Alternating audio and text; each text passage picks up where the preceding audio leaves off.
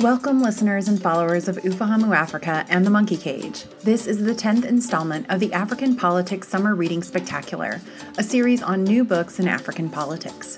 I'm Kim Dion, one of the hosts of Ufahamu Africa and an editor at The Monkey Cage, a blog on politics and political science at The Washington Post. This week's review is written by my co-editor, Laura C. Laura reviewed Millie Lake's book, Strong NGOs and Weak States, Pursuing Gender Justice in the Democratic Republic of Congo and South Africa. Strong NGOs and Weak States takes an intriguing look at the path of justice in Congo and South Africa. One day in June 2007, I sat in the living room of dear friends who allowed me to live with them while I was conducting dissertation research in Goma, Congo. It was a hectic morning, with neighbors and strangers running in and out. I abandoned my work to go to the back porch to find out what was going on. There, I met a woman who was trying to secure justice for her daughter, the victim of a brutal sexual assault. The police had identified the perpetrator and brought him to trial at the local court just up the road from my friend's home.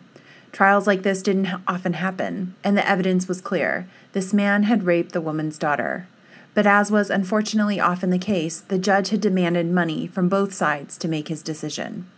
Yes, victims had to pay the court to consider their cases. The government did not effectively collect taxes, which meant the person bringing a suit had to pay the salaries and other costs for the court. Justice in those days went to the highest bidder, and ultimately the perpetrator won. He had just walked free. It was too late for me or anyone else to give the mother the $11 it would have taken to outdo his $10 bid. Justice was $1 out of reach. This type of injustice is no longer typical, but only for some. Within a few years, however, the situation for Congolese sexual assault survivors would dramatically change. As Millie Lake notes in her groundbreaking new book, Strong NGOs and Weak States, between 2010 and 2011, more than 76% of sexual assault cases monitored by the UN Development Program in 3 provinces were referred from the police to the prosecutor's office. This is a percentage that far outweighs the norm in most advanced industrial democracies. Moreover, in most of these cases, justice did not simply go to the highest bidder. Instead, local judges largely made their decisions on the basis of evidence and detailed knowledge of human rights law. What changed so dramatically in that short period of time? Lake's book provides the answers. Using the cases of Congo and South Africa, Lake argues that the strength of non-governmental organizations, NGOs, in a fragile state like Congo makes it possible for their priorities to take precedence. While both Congo and South Africa have extraordinarily high rates of sexual and gender-based violence, the level of prosecution and conviction for those crimes is paradoxically much higher in the weaker state Congo. Why? In Congo, NGOs prioritize combating SGBV. The Congolese state is so weak that NGO priorities often eclipse or set the agenda for those of the government. Combine these two factors, and a strong system for prosecuting perpetrators of SGBV crimes was the result. By contrast, in South Africa, which has a strong, functioning government and where NGOs play a smaller role in setting government priorities or agendas, SGBV crimes are prosecuted less and less often result in convictions. Congo now prosecutes sexual violence crimes.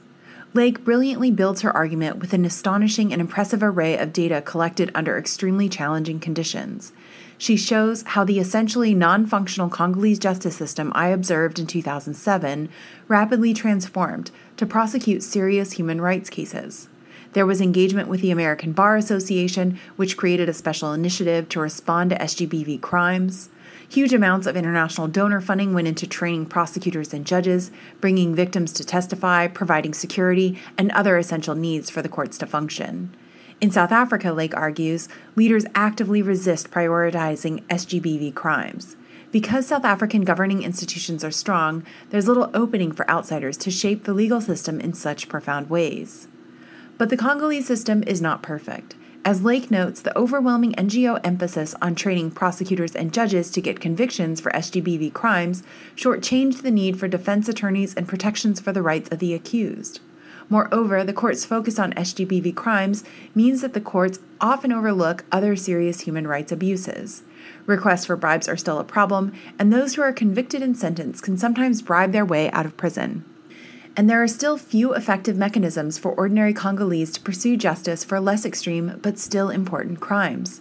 If a neighbor steals one's cow, that will have a profound effect on one family's well-being, but justice in that case is still largely out of reach, with court costs to bribes for the decision in their favor, and more still falling on the victims. As most Congolese lack the resources to pay those costs, justice for non-SGBV crimes is more often than not out of reach. Lake's book is a must-read that challenges much of the conventional wisdom about states with weak institutions and how the international community might go about fixing places like the Congo, Somalia, and Afghanistan. By identifying this paradox of state strength as it relates to human rights concerns, that justice may be easier to obtain in weak states than strong ones. Lake raises profound questions about the notion that stronger, democratic countries are fundamentally good, while fragile ones are always bad. Lake's analysis shows that when a government is weak, outsiders can profoundly shape the way that human rights cases are prioritized, prosecuted, and decided. Protecting human rights seems like a good cause, of course, but what might happen when an outsider wants to shape outcomes for less desirable ends?